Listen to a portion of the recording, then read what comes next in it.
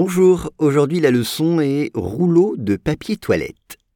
Des voleurs armés à Hong Kong se sont sauvés avec des centaines de rouleaux de papier toilette d'une valeur supérieure à 1000 Hong Kong dollars.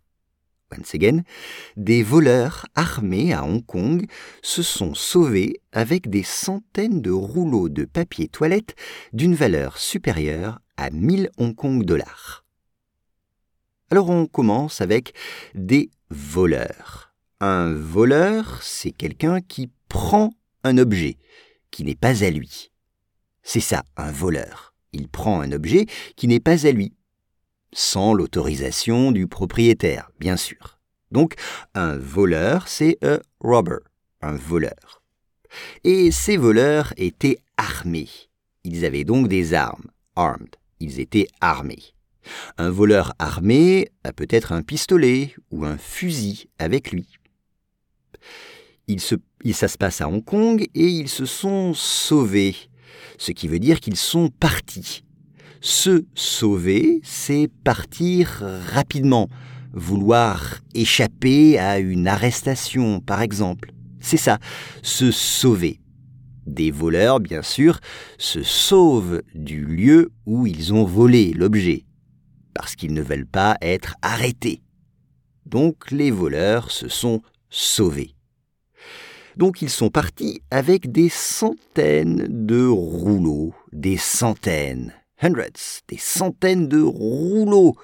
Un rouleau, E-A-U à la fin, roll en anglais, un rouleau. Et là, ce sont des rouleaux de papier toilette. Toilet rolls, des rouleaux de papier toilette. Exemple, comment je vais faire? Il n'y a plus de rouleaux de papier toilette. Comment je vais faire? Il n'y a plus de rouleaux de papier toilette. C'est sûr que c'est un problème. Et tout cela avait une valeur, c'est-à-dire un prix, value or price, une valeur supérieure. Donc, plus que, supérieur à, c'est plus que.